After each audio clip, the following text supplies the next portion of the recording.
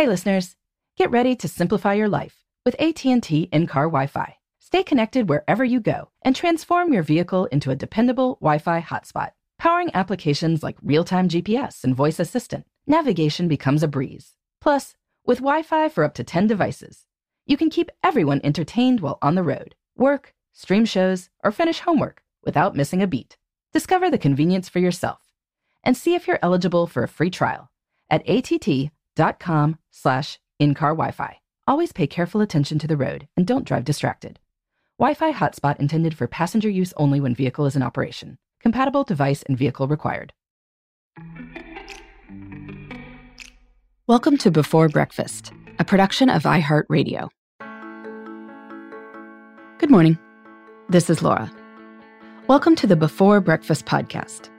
Today's tip is to find a hobby, or if you already have one, to schedule some more time for it.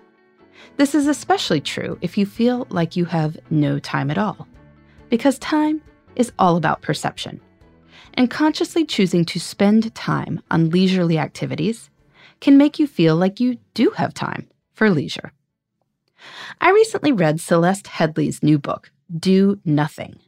Now, to be clear, Headley doesn't want people to actually do nothing, nor has this public radio host and speaker ever spent a day doing nothing in her life. However, she does argue that many of us could use some higher quality leisure. In general, people work less than they think they do. We have free time, even busy people like Headley. But when we tell ourselves a story that we have no free time, when we get a spare moment, we don't have anything particularly purposeful ready to do with it. And so we spend this leisure time in the most effortless ways possible, such as scrolling through social media. Or we do fake productive activities, like deleting email. So one thing Headley suggests is pursuing an actual hobby. There are all kinds of interesting things you can do that use entirely different parts of your brain, or that require less intense thinking than your job. Headley has a moss garden. You can do crossword puzzles or jigsaw puzzles. You can cross-stitch or knit or do other sorts of needlework.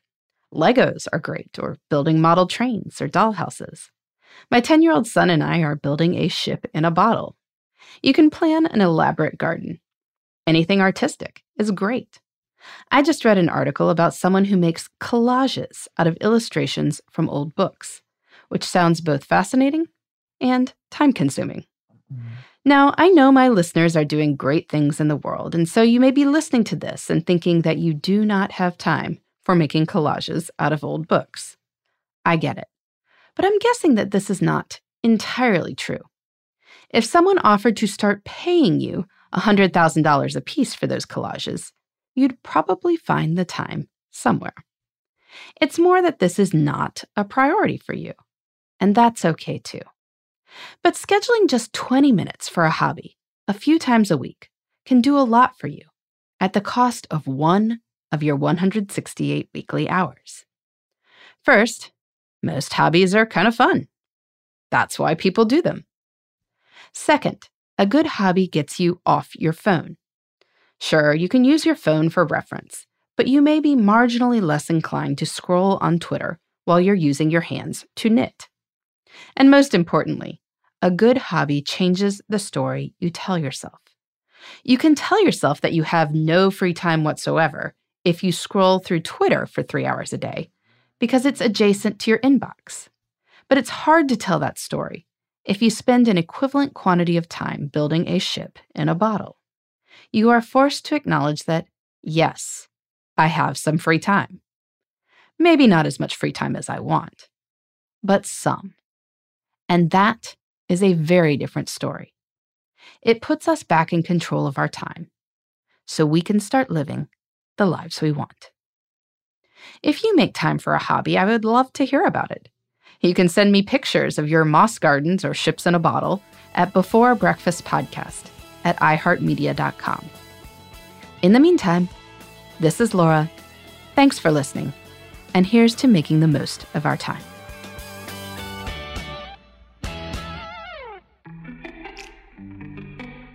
Hey everybody, I'd love to hear from you. You can send me your tips, your questions, or anything else. Just connect with me on Twitter, Facebook, and Instagram at Before Breakfast Pod.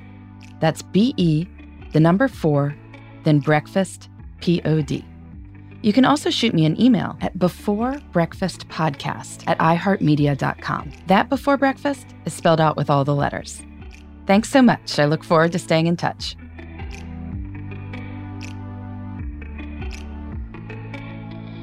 Before Breakfast is a production of iHeartRadio.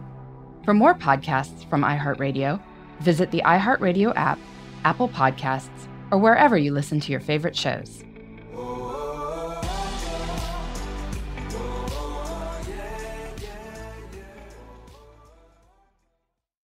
Hey listeners, I know you love mornings.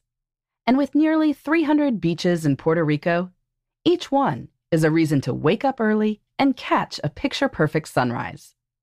Puerto Rico has nearly 300 miles of coastline, and the island's diverse geography offers everything from secluded coves with white sand and crystalline water to stunning black sand beaches and beaches perfect for water sports. No passport required for U.S. citizens and permanent residents. Learn more and plan your trip at discoverpuertorico.com.